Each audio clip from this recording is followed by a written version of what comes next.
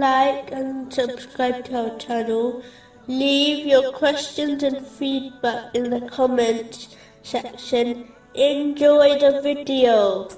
Moving on to chapter 7, verse 193. And if you believers invite them to guidance, they will not follow you.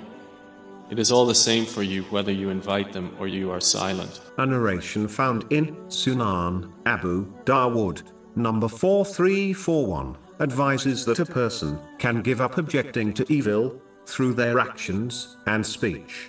When people obey their greed, follow their incorrect opinions and desires, and when they prefer the material world over the hereafter, it does not take a scholar to conclude this time has arrived. But it is important to note, a Muslim should continue with this important duty in respect to their dependents, as this a duty on them.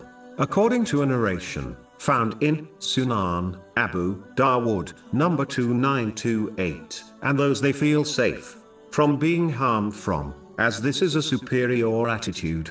When one behaves in this manner, they will be provided with divine support. This will aid them in overcoming all difficulties they may face, so that they gain much reward. It ultimately leads to peace of mind and body in this world, which is in reality what all people, irrespective of their faith, seek, and eternal bliss in the next world. Chapter 29, verse 69. And those who strive for us, we will surely guide them to our ways. It is important to understand there are two types of mindsets people can adopt. The first is when someone makes their mind up beforehand about an issue, and then searches and accepts only those things which support their predetermined belief, whereas the correct attitude is to live with an open mind by searching and accepting strong evidence regarding different issues. The first mentality will only cause problems from a personal